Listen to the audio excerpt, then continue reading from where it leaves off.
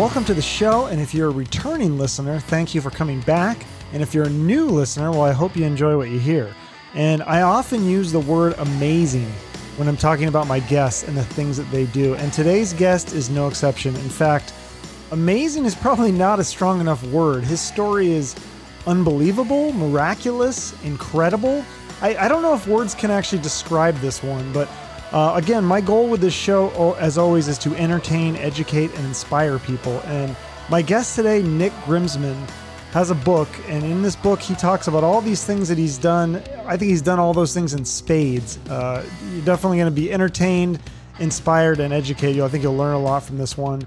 I've read a lot of biographies, and I've talked to a lot of people who have lived crazy lives, rock stars, movie stars, but I think Nick's story takes the cake, and I really think it could be a Hollywood movie. He starts off, he joins the infamous Tony Alamo cult. He is then diagnosed with an incurable disease, schizophrenia, and then he's cured of schizophrenia. Then he has a viral video. Now he's engaged to a Latin pop star. I mean, you couldn't write a better movie here. So I've worked in mental health before, and I don't think people realize how rare it is to conquer schizophrenia. And it's usually a lifelong disability for many people. So it truly is astonishing that Nick was able to defeat it. And we're going to discuss some of how he did that in the interview. But you really need to check out his books, two of them. Defeating Mental Illness is the first book. It's a very short book. And then his latest one, Becoming God's Friend, it's really his full biography. And that way you'll get the full story and get all the details. But besides being an author, Nick is also a Christian preacher, and his Christianity is a big part of what helped him with his struggles with mental illness. So just to warn you, got to have these trigger warnings now. He is going to talk a lot about that in the Bible and Jesus in this episode. So I know some people don't want to hear that, and that's okay. Full disclosure, I myself am not a practicing Christian, but I personally think it's important to hear different viewpoints and different beliefs. And that's why I have this show. I really enjoy hearing people's stories and beliefs, especially when they're different than my own. If everyone was the same as me, I feel like this show would be really boring. But whether you share Nick's spiritual beliefs or not, I think you'll find his story fascinating and inspiring. And I think for some people, Christianity or other religions can be extremely helpful for their lives. And whether you believe in it or not, I think we can all agree it's a good thing if it can help somebody else. And it certainly has helped Nick. So I'll let him tell the story. Welcome, Nick Grimsman, to the Chuck Shoot Podcast. How are you doing? Hey, Chuck. Thanks for having me, man. Appreciate it. Thanks for being on. Yeah. This is exciting. Well, full disclosure, yes, we do know each other. We grew up in the same neighborhood, been friends for a long time. Yeah, a long time. I think I first met you when you were in 7th grade, maybe 8th grade, and I was like in 5th or 6th. That sounds about right. Yeah. So you've written this book, and I'm even in the book. I think you put a picture. Yeah, you got a picture in there. I got a picture in there. So it's a crazy story. So let's just dive right in and go through it. I mean, this is like, sounds good. I always, tell people a little bit about the person I have on, their background, but your book is like basically an autobiography. So we're going to go through everything, your whole background, your whole life story. And there's some crazy stuff in here. I mean, having schizophrenia, a viral lightning video. Yeah. Used to have schizophrenia, Chuck. Yeah, beating schizophrenia, which used to have schizophrenia, which is amazing. As someone who's worked in mental health, you learn that schizophrenia is an incurable disease, and so we'll get to all that stuff. You joined a cult with Tony Alamo's cult. That's a very well-known cult, and there's just a lot of things where you couldn't write a better Hollywood script. They might turn this book into a movie. Oh, maybe. I don't know. It's pretty wild. My life keeps getting more wild, so maybe I'll write another autobiography in a couple of years.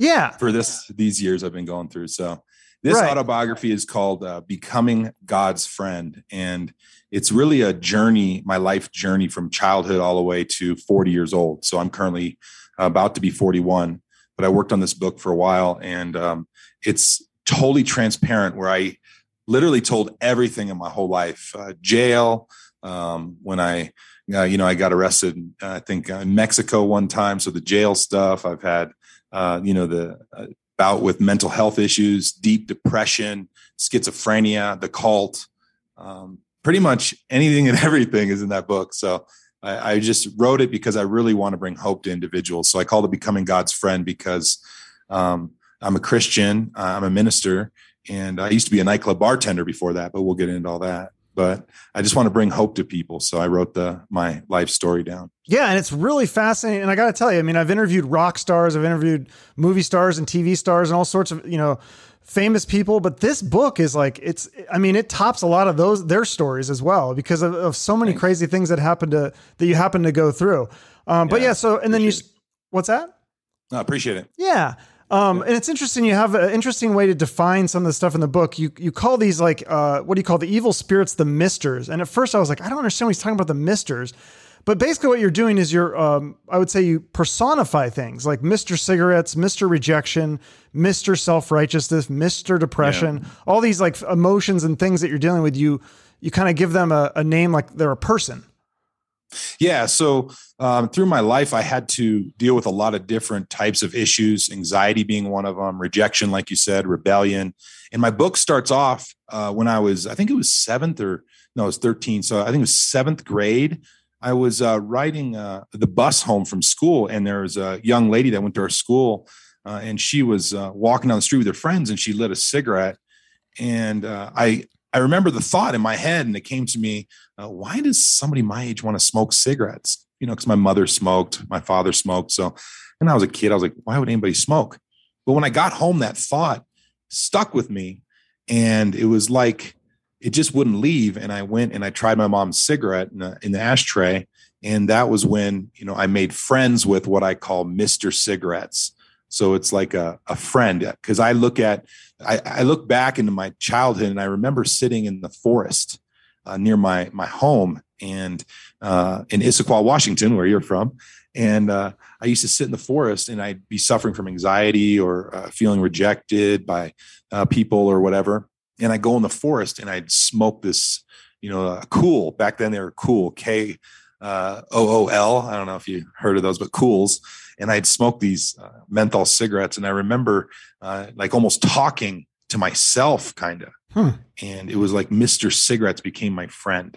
And so I go and have a cigarette with Mr. Cigarettes. And so that's kind of how I start the book, because I really want to explain in simple terms how we can almost befriend our behaviors and our emotions. So that's and you, besides cigarettes, you start getting into weed and alcohol and all this stuff. And I thought this was interesting too, that you talk about, your insecurities, and that how you were kind of a bully.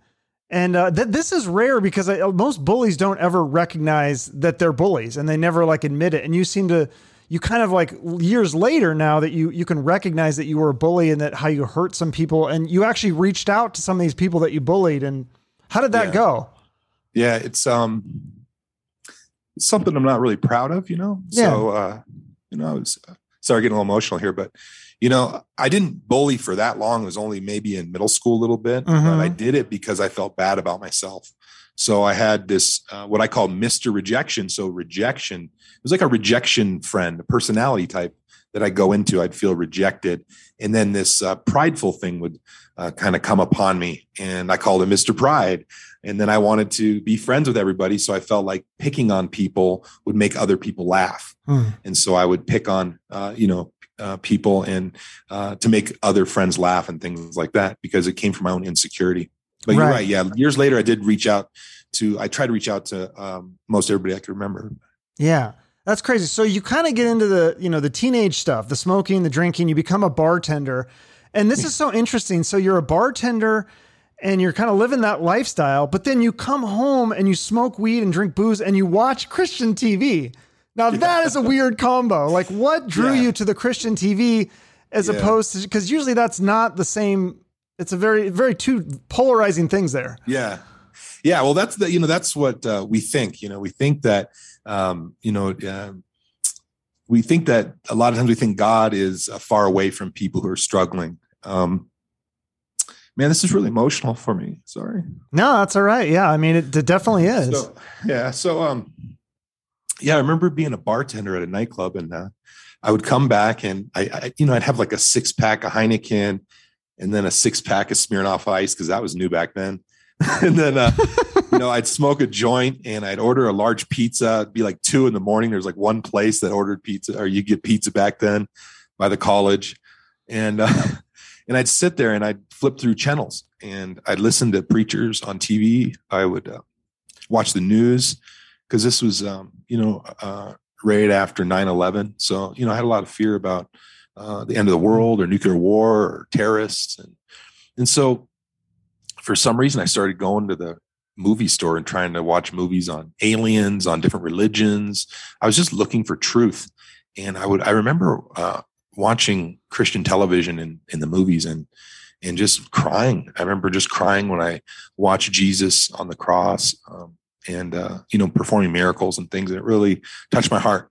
But I was stuck.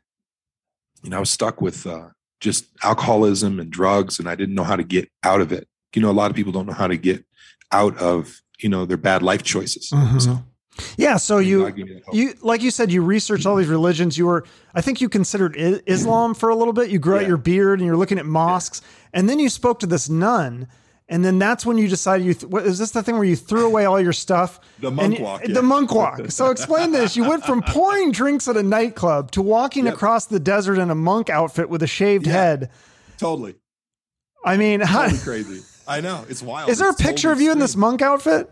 No, I wish there was, though. It was wild. Okay, so you have to get the book if you want the whole story. Yeah. I've never talked about the monk walk until I put it in the book. My mother used to always tell me, you should talk about the monk walk, because that was just a really interesting time. So I was a nightclub bartender, and all of a sudden I was doing research about religion and stuff, like you said, and I was going to become Muslim because, you have Judaism, then you have Christianity, then you have Islam. And so I figured, well, if Islam's the last one, they must have the most truth. And so, I was just searching, and so I was growing out my beard, and I was going to join a mosque. And then I went on a prayer line, and I prayed and I gave my life to Jesus, and then I didn't become Muslim. But before that, though, I was talking to a nun at a church. I went to a Catholic church, and I was talking to a nun, and I told her, I was crying because I felt so bad about myself, my addictions, the things I was doing.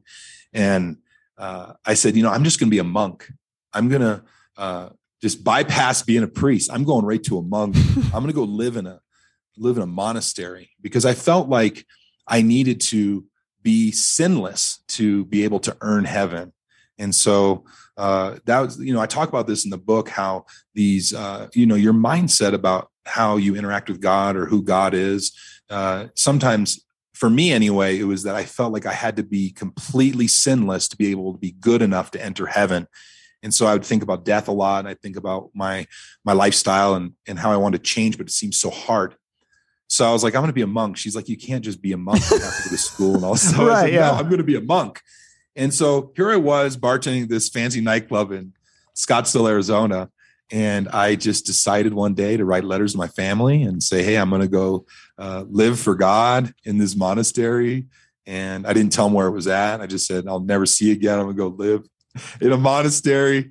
I got in my convertible Mustang, and first I shaved my head at the barber, like completely bald, the whole head like a monk. I had a monk costume. I had a big giant cross with Jesus on hanging down. I had black pants on. I mean, I was a full-blown wannabe monk. That's hilarious. It was great. So I walked through the desert, and people can read the book if they want. Yeah, they have to figure out the rest of that story, but that didn't work out. Wild. Obviously, you're not a monk. So then you decide you're going to. No, I didn't. What's that? A monk.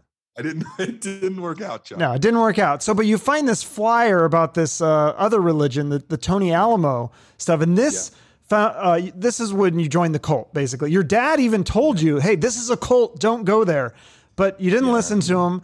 And so you end up joining this cult. And explain, this is a very famous cult. I think there's documentaries about this cult and how bad it was. And they made you listen to this cassette that told you Tony Alamo is the savior, and if you go against him, you're going to hell. And I mean, it's brainwashing, basically. Pretty much, yeah. Yeah, pretty much. The cassettes were all fear-based. So, with cults, is very interesting is that you can control people through different ways, right? People control through sex. So some cults are sexually oriented, so everything's sex-related. Other cults are fear-based. So I was in a cult that was fear-based. So I joined this cult, as you said, is Tony Alamo cult, and it was in Arkansas. They also have an outpost over in Saugus, California. or they did. I don't know if they do anymore because he passed away in federal prison in 2017. Mm-hmm. But he went to federal prison. I was only in the cult for about 6 months until I cracked up and I ended up mentally ill. But yeah, the cult was all fear-based. I moved there because I felt like they offered a free place to stay if you want to serve God. So I was like, whoa, that goes kind of with the monk thing I was going to do. So I was like, oh, I can go there and become sinless. I can go live in this commune. And so I went and they provided everything for me. So I didn't have to worry about bills. I didn't have to worry about, any sort of worldly type stuff. I could just do whatever the cult said. And so we'd pass out these tracts, these newsletters to everybody on the streets and try to get more people to join the cult. And it was a horrible, horrible experience, but I'm so thankful for the experience. And I wouldn't go back and change it because I learned the ins and outs of a cult and how not to be a cult leader. And so it makes me, I believe, a better minister of the gospel now, a better pastor, preacher, evangelist, whatever you call me. But it helps me understand what a cult is and how not to be a cult leader. And so, yeah, can you explain the difference to people? Because I think this is a misconception that some people think every religion is a cult, and that, they when they think of Christians and church, they think like the fire and brimstone, you're going to hell and all this. And that's very different than what you're doing. So explain the difference between that when people know they're actually in a real cult. Yeah. So cults can be like cult of personality. So people, it happens a lot. People, let's say they perform miracles or fake miracles or however you look at it. And then people start coming to that person for answers and miracles. And then pretty soon that person exalts themselves and starts making a bunch of rules for the people underneath them.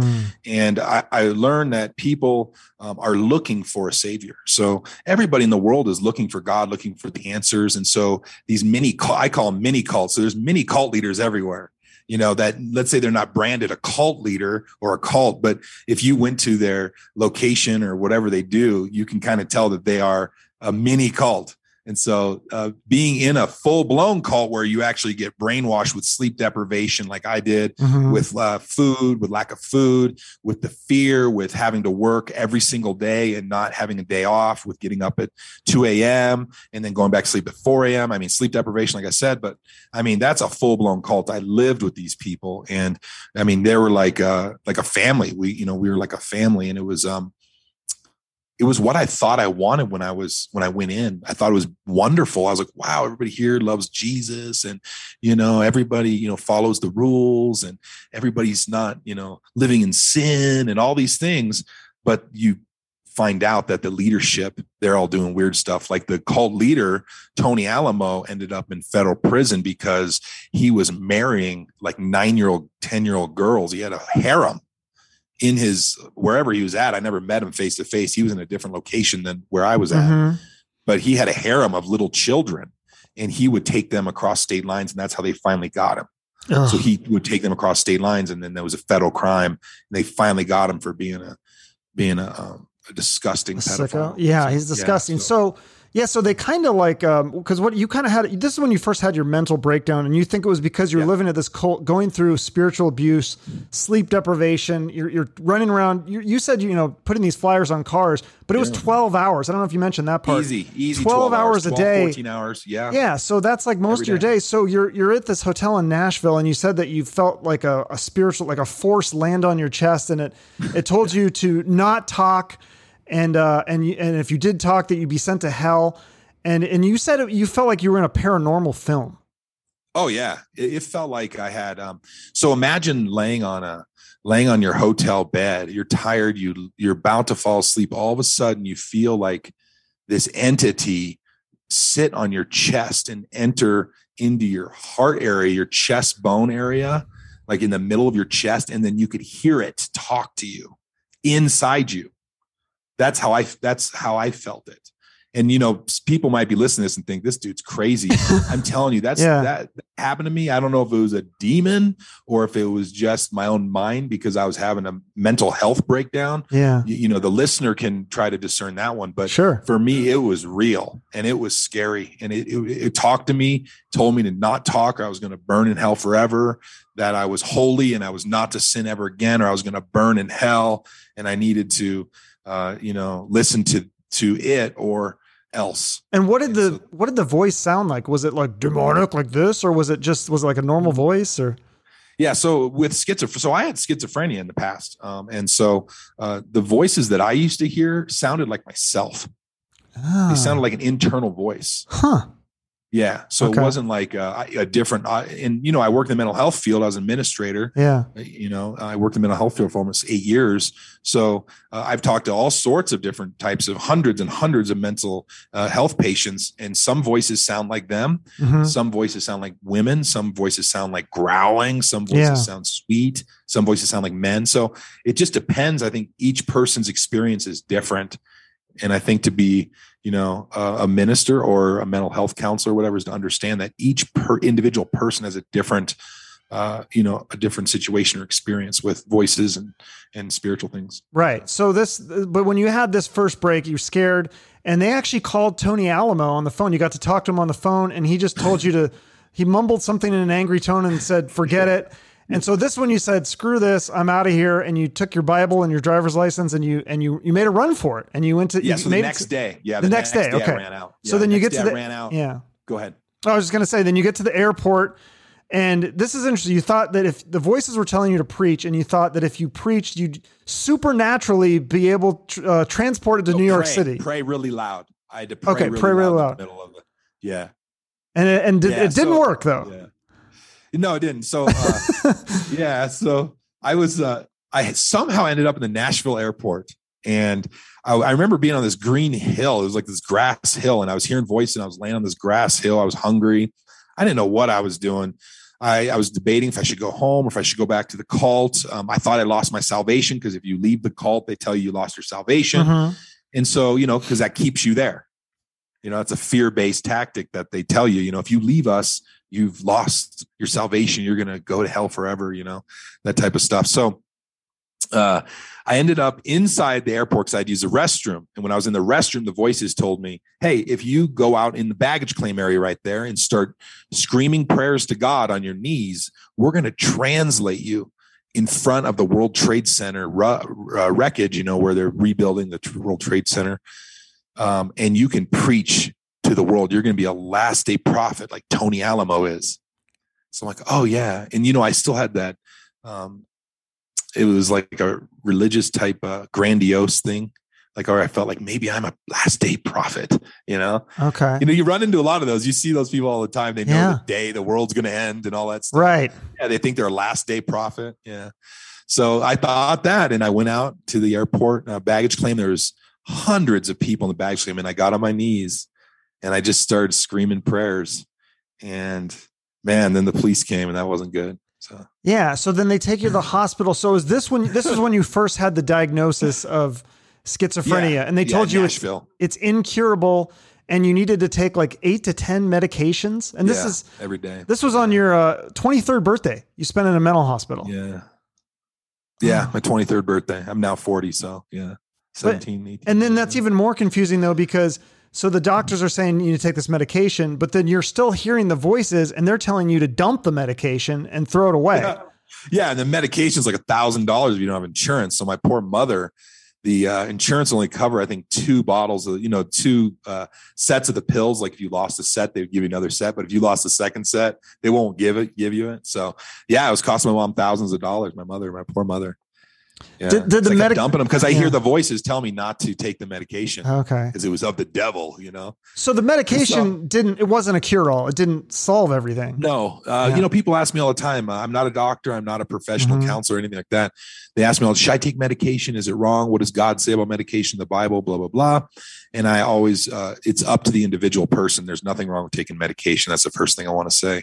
For me personally, medication helped tone down the voices to a place where I could have a conversation a little bit with someone.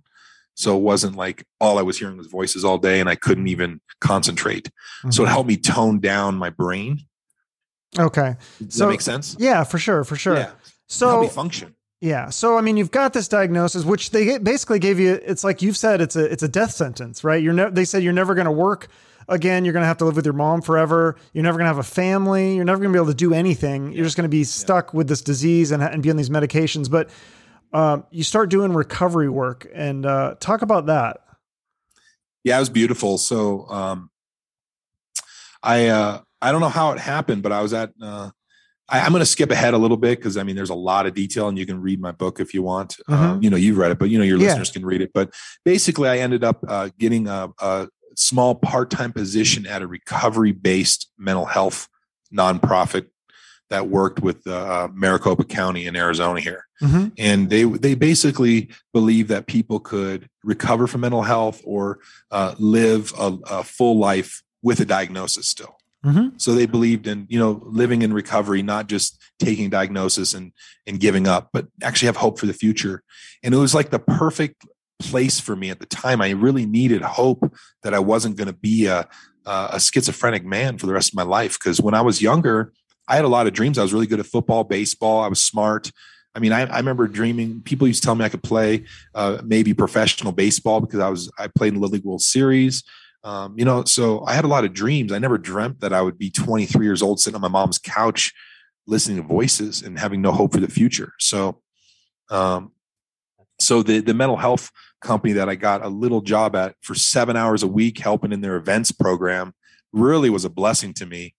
And you said you're serving meals and helping clients at social events. And the important thing that I love about this, I mean, you went from 12-hour days to 7 hours a week, but this little job for 7 hours a week, it gave you a sense of purpose.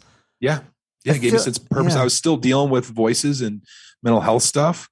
While, first, I think year or two when I worked there, but it helped me feel like I wasn't alone.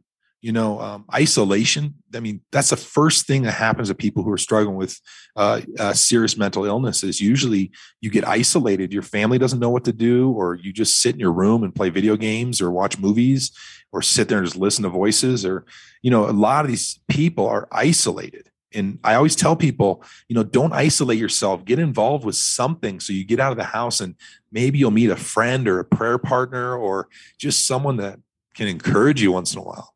Yeah. I've seen a lot of people, I've had to deal with a lot of people who've committed suicide in the mental health field. Because they're alone. That's rough. And that's unfortunately, that's something that you come across when you work in mental health is you realize you can't save everybody. But you also, I think you had an important revelation in all this too, is that, you say not isolating yourself, but you also realize that you didn't need other people to save you. I think you had this thought like you needed a minister or a monk or Tony Alamo or somebody else to come in and save you. And you realized that you could do it by yourself, by praying with yourself, and you recorded yourself reading the Bible and listened to it. And you did a lot of this work on your own. Yeah. So I had people help me along the way. Sure. So I remember somebody gave me a book about, spiritual stuff that helped me a lot, spiritual deliverance. I don't know if your listeners ever heard of deliverance, but it's where you cast off or cast out evil spirits from your mind, your body, or whatever. And then I had a mentor for a while that helped me later on, when I first started getting freer from schizophrenia, this person came in and helped me a lot more. I learned a lot of truth about the Bible that I was confused about. And so I'm thankful for having a mentor for a little bit in my life. But what were we talking about? I just went into just how you because how you you did have help. You did have help, but by myself. But you did a lot of this by yourself, because I just think that's an interesting revelation. I mean, people look at beating schizophrenia. I mean, the odds are not good, right? It's a very difficult thing. So some of these people may be listening, going, "How did he do it?" And I think that's an important revelation. And part of this is that you eventually, ultimately you have to do a lot of the work yourself. And I think that's the problem that's in the world right now, is that people are thinking that a doctor or a counselor or even a politician is going to save them. But ultimately we kind of have to save ourselves. I mean, yes, you had help, of course, you're going to have some people help you, but ultimately if you have to be the one that really desires to fix the problem. Exactly. So with me, I get, so in my ministry, it's the Father's Friends. If your listeners, I'll put that in the notes for sure. Yeah. Fathersfriends.org. Fathersfriends.org. There, I got a lot because I've been on international television. I've traveled the world. I've been to 26 countries now. I've wrote, several books. So, it's people contacted me. I write about this in the book. When I first got on television with my first book, Defeating Mental Illness, people contact me looking for answers for their child who was suffering or even for themselves. And it overloaded my life with burdens for these individuals because I felt like I was the one that had all the answers. And that was just me back then because I was younger. I didn't really understand everything. But soon I found out I didn't have any answers for anybody. And I prayed and prayed and cried. And I asked God, what is going on? Why can't I help these people the way I want to help them? Why are people still suffering even if I pray for them and I try to help them and mentor them? And he showed me that, Jesus said that you shall know the truth and the truth shall make you free, shall set you free. And so truth is what sets someone free. And so my ministry now is really trying to help people understand truth. What's the truth that you need in your life for a certain situation? Are you believing a lie? And so I go into this in my book about your mindset. What are you actually believing? You're praying every day for money. God, give me money, give me a new job, give me blessings. But then you believe you're going to be broke for the rest of your life. If you believe you're going to be broke for the rest of your life and you're asking God to make you rich or give you blessings, how are you ever going to receive if you're believing a lie?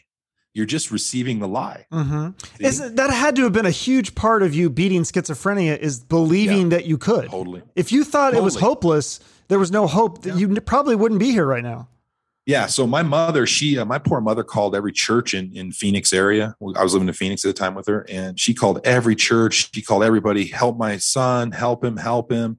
And no one could help me. They just said, well, we're not really specialized in that. He needs mental health care. But there was some minister way out in California. She called for help, and he had just encouraged her and said, I prayed for your son. I really believe God's going to bring people in his life to help him. He's going to be okay. And that gave my mom hope. But the help, I didn't recover from schizophrenia for 2-3 years. I had to work through a lot of stuff. You got a voice telling you every day to kill yourself. That's a tough voice to deal with, and then then the voice tells you you're no good and you'll never be married. You'll never get free from this. Schizophrenia is incurable. And, over and over again, you're a loser, you're fat. Whatever the voice or the thought process is, you have to break those things with truth. I had to fight. I'm going to break this thing. I'm going to break it with truth. That's amazing. The first truth is I don't believe anything's incurable. I truly believe Jesus did miracles, and I believe God still does miracles today. So that was the first truth that helped me have hope that, hey, maybe I can get free from schizophrenia. Maybe I can overcome this thing. And that was like the driving force. Yeah. So that, and then, and then you keep doing the praying all the day, every day. You're going to church, you're working, and eventually you start working your way up in the mental health stuff, and you start taking fewer and fewer medications. You didn't get off your medications instantly. You were not healed instantly, but eventually with the doctor's support, your family support, you wean off the medications. And then this is crazy. This is like such a happy moment. You get this decertification. Is that what it's called? Decertification letter. Yeah. Arrives in your mailbox, and it says you do not have schizophrenia anymore. Yeah. So, that had been a great day. Oh yeah. So I didn't even know a letter like that existed. So I worked in the behavioral health field. I went from 7 hours a week. Then I worked 20 hours a week, and I had to wean myself off of Social Security, because Social Security, you work full time and you're on Social Security. You almost make the same amount when you're working full time if you don't make a lot of money. $30,000 a year equals out to pretty much Social Security if you don't pay tax. The tax bracket, and then the free health care. And so I struggled with that. I was like, I don't want to be on Social Security. I don't want to live off the system. That's okay if the listeners out there are on Social Security. Is no condemnation. Live on Social Security if you want. I love you. It's no big deal. But for me personally, it was something I wanted to. I was young. I wanted to have my own family someday. Yeah. So I said, I'm going to just go and I'm going to work full time. I might not have the best benefits like I had on Social Security, but I'm just going to do this. So I did it. Then I got a team lead position, which is kind of like case management. And then after that, I got an administrator position, which is I reported to the director or the vice president of the company. And I had, I think 5-6 managers underneath me, counselors. I was signing clinical notes, and all I had was a GED. But you had like 40 or 50 employees underneath you, right? Yeah, I have all these employees. I'm running. And this is 5 or 6 HUD. This housing. Is the same hospital that diagnosed you with schizophrenia, and now you're running this hospital. No. We ran a crisis center. Over in West Phoenix, but no, it's not the same hospital. But I used to receive services from this company. Okay. So imagine that I used to be the client. And now I'm like running everything. Right. That's amazing. HUD housing. We had a program in the mental hospital in Mesa, over in West Phoenix, the crisis services. I used to get crisis call line 2 a.m. I'd have to go to somebody's house. One time a lady tried to jump off a 3rd-story balcony. I had to grab her off the balcony before she died. I mean, wild stuff. I went to somebody's house. They had a butcher knife, and their husband just passed away. So they had the urn in their lap, and they had a butcher knife. And I had to talk her out of stabbing herself in the neck with that. All sorts of stuff I had to go through. So I got really trained in crisis services and mental health stuff. So I have a lot of experience in this. But it's really amazing that I used to be a client, and now here I was an administrator. Yeah. That's crazy. And then you decided to write this book. The first book you had, Defeating Mental Illness. And then did you quit your job before you went on Sid Roth's show, or was it after Sid Roth's show? So Sid Roth's show was in 2013, I think in November, and I felt led to retire from mental health in March 2013 and just go into the ministry with the Father's Friends full time. Mm-hmm. So it was after I left the mental health field. Okay. So I left the mental health in 2013. I had my book on Sid Roth program. It's called Defeating Mental Illness. It's in French, Spanish, and English. It's helped a ton of people. It's really basic, really small, and it's for everybody. So if anybody out there is suffering from mental health stuff, it's called Defeating Mental Illness. You can get it on Amazon or whatever. And it's real small, but I think it'll encourage you a lot. Mm-hmm. Yeah, no, it's great. I read that one too. And then, so you're doing the ministry, and that's going pretty well. And then this is just a random little fun thing that happens in your life. You're live streaming for the ministry, and a lightning bolt comes down right next to you. It didn't hit you, but it was like right next to you. And there's a video of this.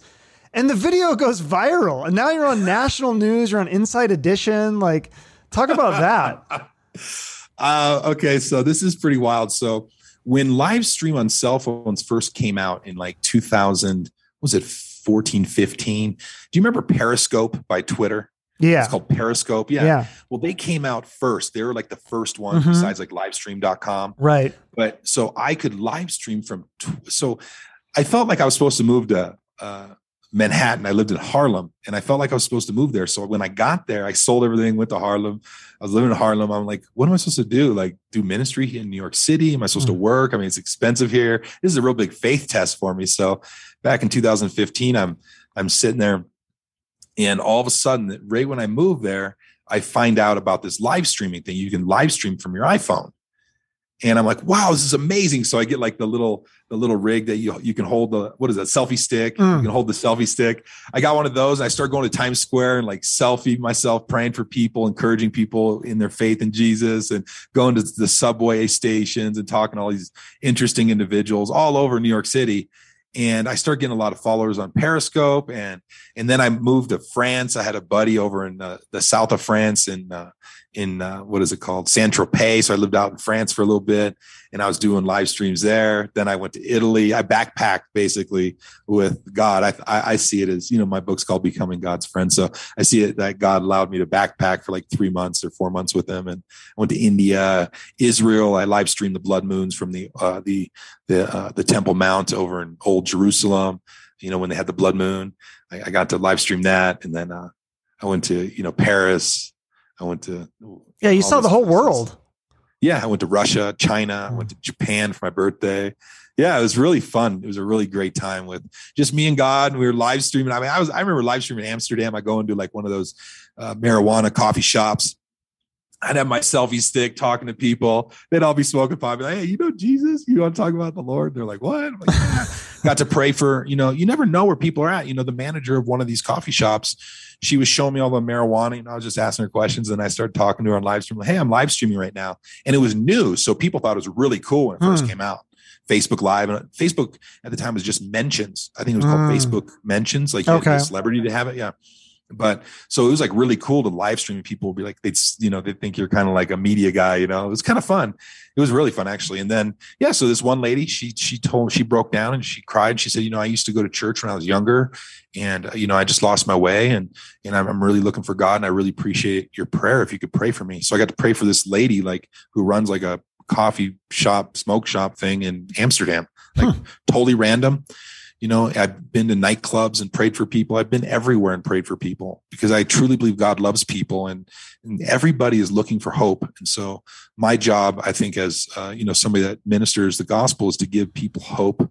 And if you have hope, you can hold on to faith. And so that's what I believe. So yeah, you talk about that around the world. Yeah, with the chapter 11, life's purpose. You say hope is so important. Hopelessness is a major reason why people struggle with depression, and also hopelessness. That's what leads many people to suicide.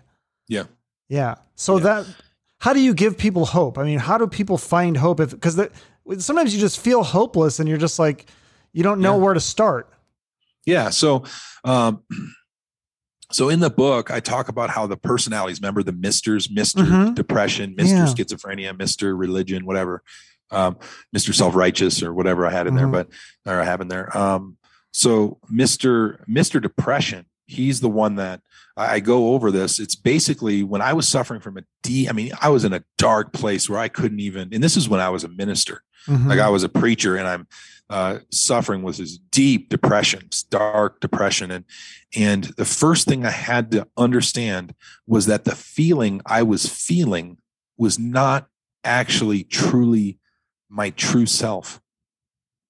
And it's hard to, if you don't get it, it's hard to kind of get it. But I got this I believe it's a revelation about how we have our true selves, that who we're made to be, and then these fake personalities, or however you look at them, maybe a chemical imbalance or whatever it is going on. It's not truly you, your soul, your spirit. It's not really truly you.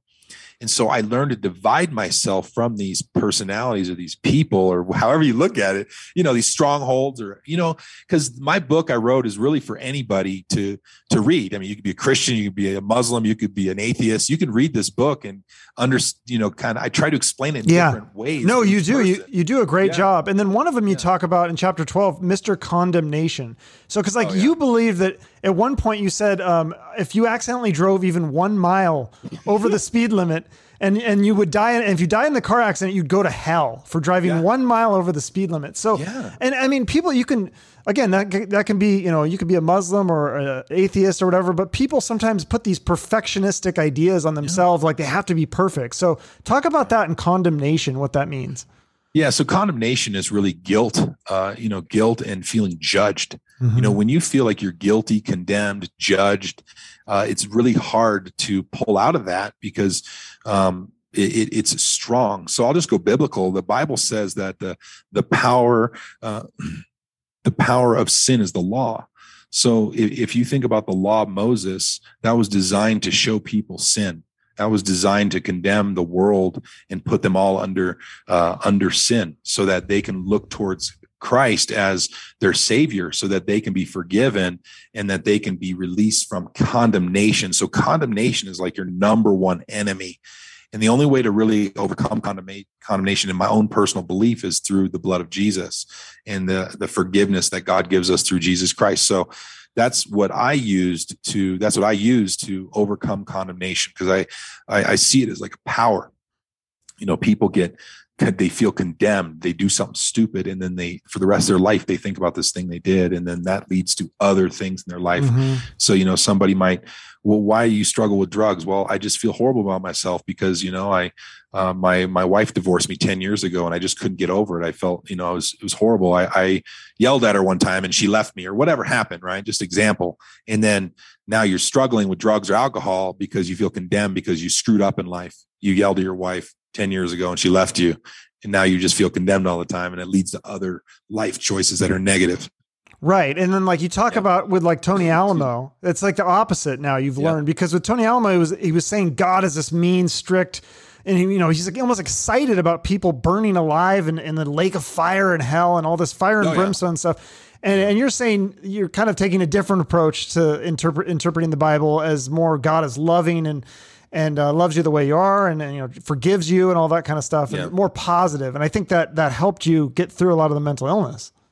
Yeah. So as I grew in my relationship with God through prayer and worship and the Bible and renewing my mind on truth, I started realizing the character of God is way different than a lot of people, especially a cult leader, would tell you. You know, the Bible says that God is a loving father and that it's God's good pleasure to give you the kingdom. So he's not trying to keep people out of heaven. He's not trying to keep people out of having eternal life or having a good life or being happy in life. He actually wants you to have a good life. He wants you to be happy, and he wants to give you those heart's desires that you have. You know, when you have a wrong mindset of the character of God, then that can ruin your life. You could always think you're condemned or that you're no good, or, you know, or maybe you think God doesn't exist because he didn't answer one prayer you prayed 10 years ago. I mean, I don't know, but God is a loving father, and he hears your prayers when you pray from your heart. He really does. I learned that when you pray to God in the name of Jesus, he will answer you, but it's usually not in your timing. And that's where people, they lose faith or they lose hope because they want something now. They want something instantly. They need their new job next week, not next month. Right. So patience is a virtue, right? For sure. Yeah. Well, it's a great book, and I had some afterthoughts. Let's talk about mental health a little bit, like your perspective on mental health and how we treat it in this country. Cause that's like always been a subject that I spent 17 years in mental health education, I guess. But, cause a lot of times I feel like mental health, they just jump to give you the medication, which I'm not telling people not to take a medication. It may work, it may be effective, but I think mental health illness can also be treated with obviously spiritual, what you're talking about. A lot of what helped you was the spiritual side, but also, I mean, do you feel like diet, exercise, and meditation or like skill building is important too? Like there's other pieces that can help. Yeah. Well, my thing is, Chuck, is that I used to think that, I wrote about this in the book too, is that I used to think that there was a formula, that you could use a formula for everyone. If we just had the right formula for everyone, then everybody'd be better. Mm-hmm. But the truth is that everybody's an individual, and they have their own individual traumas, and they have their own individual chemicals in their brain. You know, they all have different genetic codes, all different fingerprints. So everybody's different. So I like, the concept. I remember when I worked in the behavioral health field, we kind of had like a plan, and then we had like a menu of things that we would do with the individual, what worked best for them. I think that is good, but honestly, I think that there needs to be, in the whole medical and mental health, everything needs to be recovery focused. It should never be that somebody gets a diagnosis and there's no hope. Even if somebody gets diagnosed with stage 4 cancer, there shouldn't be no hope.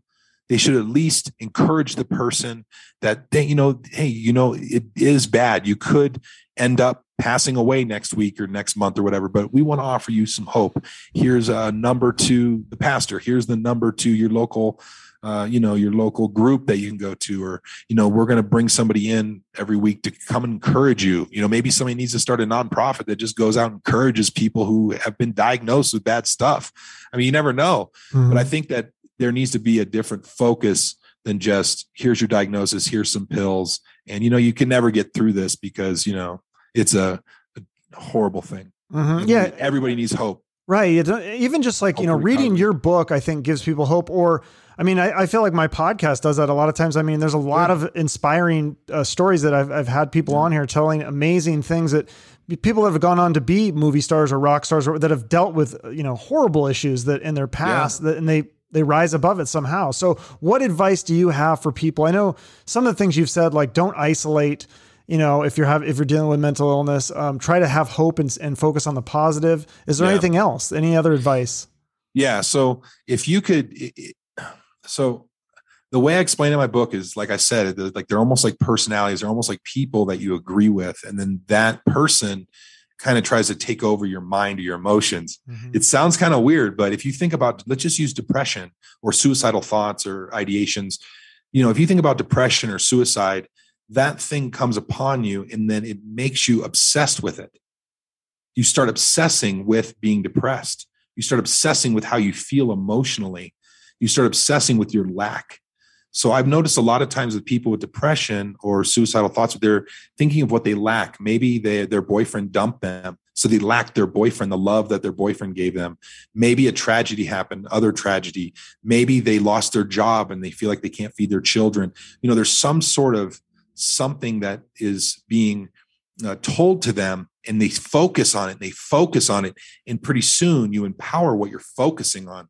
So when you start saying, I am depressed, I am suicidal, I am going to kill myself, I am this, I am that, you're now making I am statements and taking on these things, and they're building and they become stronger. So then I go into kind of a spiritual thing where I believe they kind of are like castles or military strongholds that build brick by brick. And some people have just built these mindsets for years and years. And now they got this strong castle where these thoughts just, and these emotions overtake you. Mm-hmm. And so the one thing you can do if you struggle with this stuff is what I've learned to do is to see them, to see the depression, to see the negative, but to not accept it as part of who you really are. Mm-hmm. Instead, just look at it and go, yes, I do feel depressed. That is what I'm experiencing. There's nothing wrong with experiencing depression. You have to acknowledge the emotion. You can't deny it. Yeah. Because like you said, you have to have the truth. So if you're feeling sad, that's okay. But then what are you going to do about it? Yeah. And then don't let yourself feel condemned. Don't go into the feeling of condemnation for struggling with depression. Mm-hmm. See? Yeah. What happens is people start feeling depressed, and then they get that little voice that says, hey, you got to cook dinner for your family tonight. You're depressed. You're a horrible mother. Look at you. Mm-hmm. See? And then it starts stacking. It starts telling you other things. Mm-hmm. And then it moves into what? You should just kill yourself. You should just kill yourself. It's just like, whatever, just shut up. I don't need to kill myself. Well, I think, and part of it too, though, like you talk about, what we talked about earlier with you taking that job, because you're talking about, when you're depressed and you're having that mental illness, you're just so focused on yourself, but then taking that job, isn't that kind of a distraction? And now you're focusing on someone else, and now you're helping, and it gave a sense of purpose, even feeding meals for whatever the mental illness people or the homeless, whatever it was, it gave you some sense of purpose, and you're doing something for somebody else. And I think that's a big thing that's lacking for a lot of people too, is that they have no sense of purpose. I mean, there's so many people how many people lost their jobs during this pandemic and probably feel not a sense of purpose. Exactly. And, it's actually biblical, Chuck. The Bible says, I think it's in the book of James, it says, pray for others, so you'll also pray for others, so you'll also be healed. Or pray for others to be healed, so you'll also be healed. So in a way, helping other people or praying for other people or feeding other people is going to add, you're sowing into something that you could also reap back. Jesus said, pressed down, shaken over, men will give unto your bosom. So when you are giving people mercy, you're going to receive mercy someday. When you are giving people hope, you're going to receive hope someday. When you're, when you're being proactive, you know what I'm saying? Like you're being proactive in something. I believe that actually helps you in your own need. Mm-hmm. No, it's all great stuff. I mean, obviously you talk about Jesus and God a lot, and obviously I love Jesus. So, obviously you're a Christian. I don't apologize about that. No, I don't ask you to. I mean, I wouldn't have you on the show, but I do think it's interesting because, I mean, we can have this conversation. I'm not like really a practicing Christian right now.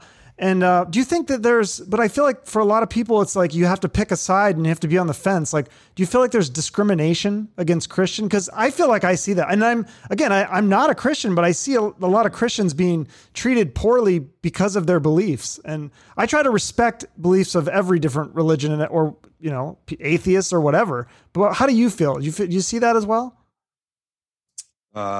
Repeat the question exactly. Just do you feel like Christians are kind of discriminated against, or people have stereotypes about Christians, or like you feel treated differently sometimes because of your religious beliefs? Well, everybody has different experiences. So somebody could have grown up in a church and been abused by a priest or a pastor, and then now they don't like churches because of their experience. I didn't like church for a long time because of my experience with the cult. I thought everybody was maybe a cult leader.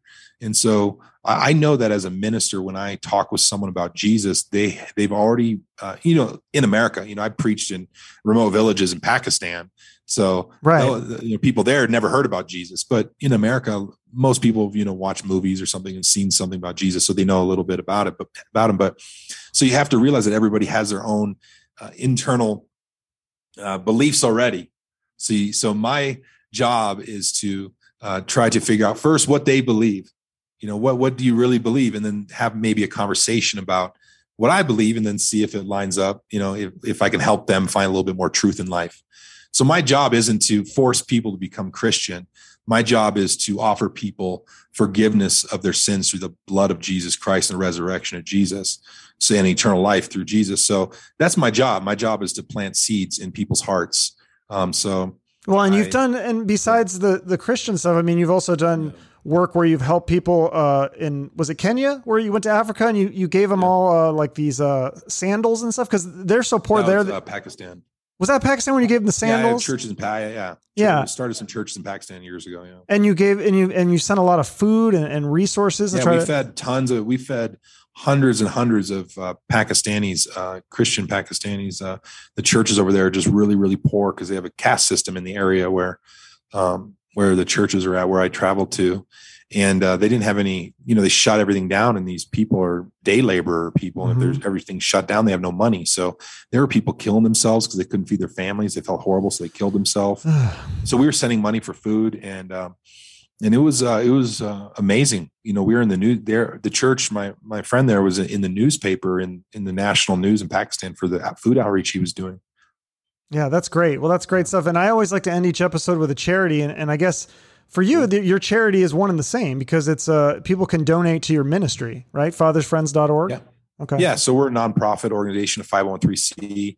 We help. We have a prayer line. It's called the Eternal Lifeline. It's 1-888-KNOW-HIM. So KNOW him. People can call it 24/7 if they need prayer. They just need to vent, or I get all sorts of calls on that. So that's a prayer line that we have. We put billboards up. We've done all sorts of things. Also, I travel for ministry. And so I'm actually currently in South America. That's where I'm at right now. So that's kind of neat. Yeah. It's exciting. Been all over the world. Yeah. So it's fantastic if people want to help. I don't ask people for money because I know that God takes care of the ministry, but if somebody out there gets their heart touched, they can always send donation or donate online at thefathersfriends.org. Okay. And then people can buy the book on Amazon, correct? Yeah. On Amazon, they can go to the website, and I think you can go to online store and click, and it'll take you to Amazon too, or Barnes and Nobles and all that stuff. Oh, it's all there too. Okay. And then they can, of course, follow you on all the social medias. You're on everything. Yeah, Twitter, social media stuff. Yeah, Nick Grimsman. Just type in. You can Google me. You can find all this stuff. And then, did we talk about the lightning strike? Yeah, we started to, and then you started talking about live streaming. Do you want to talk about the lightning strike? Oh more? Yeah, I'm sorry. Yeah, we can talk about it real quick before we end. Yeah. No, this was a fun one. It happened. So yeah, quick story. Live streaming, and it was started to storm, and I was headed over underneath this awning to get away from the wind and the rain, and then all of a sudden, boom, this lightning strike hit. And I don't know how close it was to me. This one expert from one university said it was under 100 feet from me, but it was loud, knocked my cell phone out of my hands. And it was kind of funny too, because I say some funny comments because I'm a goofball, and then that got picked up. I mean, I woke up in the morning, I posted on Instagram a little clip. It got picked up by Good Morning America. ABC World News Tonight had it on there. My dad called me and said, "Hey, I just randomly saw you on Fox News." And wasn't it on the MTV show too? It's still on Ridiculous. TV show. They make fun of me on there. It's great. But yeah, so it's funny. And then I was in the news, and I did a Netflix show in Europe interview for some wild weather show. Then I was on, weird Africa websites. I mean, I was in everywhere. I mean, it was worldwide. But real quick, the funny part about that story is 2 weeks before that lightning strike, I was talking to God in prayer. I was just like, God, I really feel like a friend of God. I try to be a friend with God. I'm not special or anything. I just, developed a relationship with God, I believe personally. Okay. So everybody's at different levels. Right. So I was praying. I'm like, God, I goof off. Sometimes I ask funny things. I said, I've been on international TV with Sid Roth TV show that was on all these, Christian broadcasts all over the world for my first book. And then I was like, I said, I've never been on national media. Like, how would you ever get a preacher on national, like me on national TV? And then 2 weeks later, boom, out of the blue, here I was on national TV. So. Crazy. Yeah. So, I mean, I think it's cool that you're manifesting what you're wanting, what you're wishing. You tell me these things all the time. I'm going to do this and I'm going to do that. And I say, you're not going to do that. And then sure enough, it usually does happen. And so people could say that's the power of God or power of prayer or power of your mind or whatever, but you've done some amazing things. And so It's been, people need to check out the book, and I appreciate you doing this interview. Hey, it was fun, Chuck. Thanks. All right. We'll say goodbye to our audience. All right. See you, audience. Goodbye, audience. And take care. Nick Grimsman, author and preacher. Make sure to get his book, Becoming God's Friend. It's available on Amazon or Barnes & Noble. His ministry is The Father's Friends. The website is thefathersfriends.org. It's in the show notes. If you want to learn more, or you can make a donation there. You can also follow him on all social media to keep up with what he's doing. And if you enjoyed this episode and you want to support my show, the number one thing you can do right now is subscribe to my YouTube channel. That will really help me out. I'm really trying to grow that. You can also subscribe to the podcast via Spotify or Apple or wherever else you're listening. And as always, your likes, comments, and shares on social media as well as YouTube help me out a lot with the algorithms and stuff. And if you want to go all out, you can write me a review, a positive review, hopefully. And for limited time only, if you send me a screenshot of your review, I will give you a shout out on the next episode. So far, no one has taken me up on that offer, but it does still stand if anybody's interested. So thank you so much for listening. Have a great rest of your day. And remember, shoot for the moon, baby.